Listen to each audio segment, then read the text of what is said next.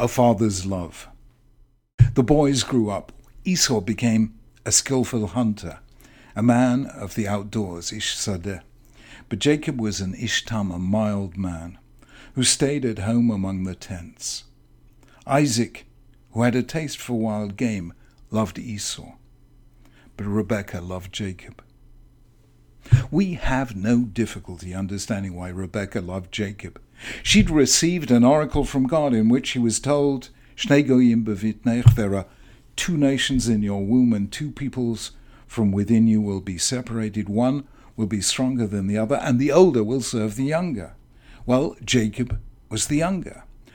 Rebekah seems to have inferred, correctly as it turned out, that it would be he who would continue the covenant, who would stay true to Abraham's heritage, and who would teach it to his children, carrying the story forward into the future. So the real question is, why did Isaac love Esau? Couldn't he see that he was a man of the outdoors, a hunter, not a contemplative or a man of God? Is it conceivable that he loved Esau merely because he had a taste for wild game? Did his appetite rule his mind and heart? Did Isaac not know how Esau had sold his birthright for a bowl of soup? And how he subsequently, vayivez et habechorah, how he subsequently despised the birthright itself? Was this someone with whom to entrust the spiritual patrimony of Abraham? Isaac surely knew that his elder son was a man of mercurial temperament who lived in the emotions of the moment. Even if this didn't trouble him, the next episode involving Esau clearly did. We read when Esau was 40 years old, he married Judith, daughter of Beri the Hittite, and also Bosmat, daughter of Elon the Hittite. They were a source of grief to Isaac and Rebekah. Esau had made himself at home among the Hittites. He'd married 2 of their women. This wasn't a man to carry forward the Abrahamic covenant, which involved a measure of distance from the Hittites and Canaanites, and all they represented in terms of religion, culture, and morality. Yet clearly Isaac did love Esau. Not only does the verse with which we began say so, it remains so. Genesis 27, with its morally challenging story of how Jacob dressed up as Esau and took the blessing that had been meant for him, is remarkable for the picture it paints of the genuine, deep affection between Isaac and Esau. We sense this at the beginning, when Isaac asks Esau, prepare me the kind of tasty food I like and bring it to me to eat, so that I may give you my blessing before I die. This isn't Isaac's physical appetite speaking. It's his wish to be filled with the smell and taste he associates with his elder son, so that he can bless him in a mood of focused love.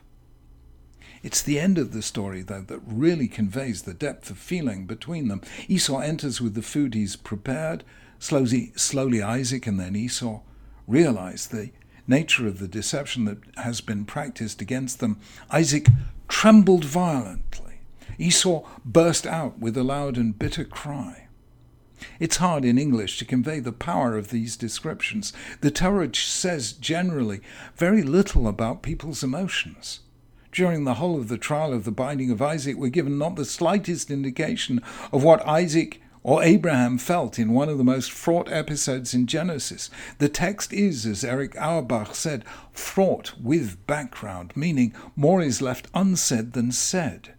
The depth of feeling the Torah describes in speaking of Isaac and Esau at that moment is thus rare and almost overwhelming. Father and son share their sense of betrayal. Esau passionately seeking some blessing from his father, and Isaac rousing himself to do so. The bond of love between them is intense. So the question returns with undiminished force. Why did Isaac love Esau, despite everything? His wildness, his mutability, and his outmarriages. The sages gave an explanation. They interpreted the phrase, skillful hunter, Ish Yodea Tzayid, as meaning that Esau trapped and deceived Isaac. He pretended to be more religious than he was. There is, though, a quite different explanation, much closer to the plain sense of the text, and very, very moving. Isaac loved Esau because Esau was his son. And that is what fathers do. They love their children unconditionally. That doesn't mean that Isaac couldn't see the faults in Esau's character. It doesn't imply that he thought Esau the right person to continue the covenant. It doesn't mean that he wasn't pained when Esau married Hittite women. The text explicitly says he was. But it does mean that Isaac knew that a father must love his son because he is his son. That is not incompatible with being critical of what he does. But a father doesn't disown his child, even when he disappoints his expectations. Isaac was teaching us a fundamental lesson in parenthood. Why Isaac? Because he knew that Abraham had sent his son Ishmael away. He may have known how much that pained Abraham and injured Ishmael. There's a remarkable series of midrashim that suggest that Abraham visited Ishmael even after he sent him away, and others say it was Isaac who effected the reconciliation. He was determined not to inflict the same fate on Esau.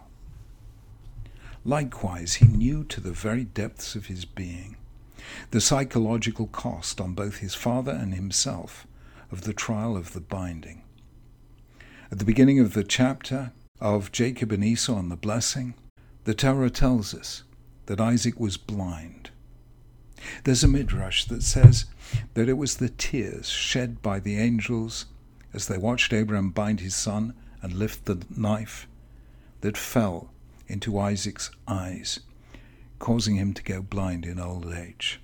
The trial was surely necessary, otherwise God wouldn't have commanded it. But it left wounds, psychological scars. And it left Isaac determined not to have to sacrifice Esau, his own child.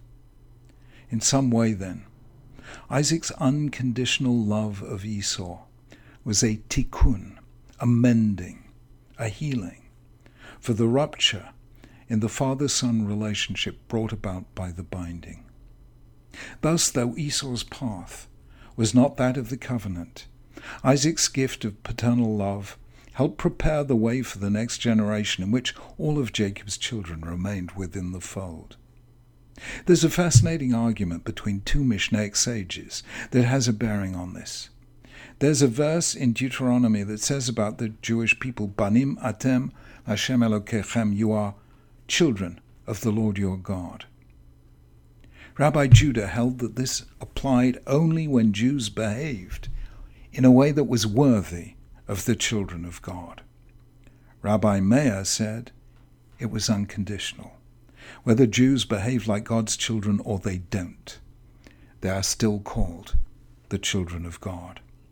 Rabbi Meir, who believed in unconditional love, acted in accordance with his view. His own teacher, Elisha ben Abuya, eventually lost his faith and became a heretic, yet Rabbi Meir continued to study with him and respect him, maintaining that at the very last moment of his life he had repented and turned to God.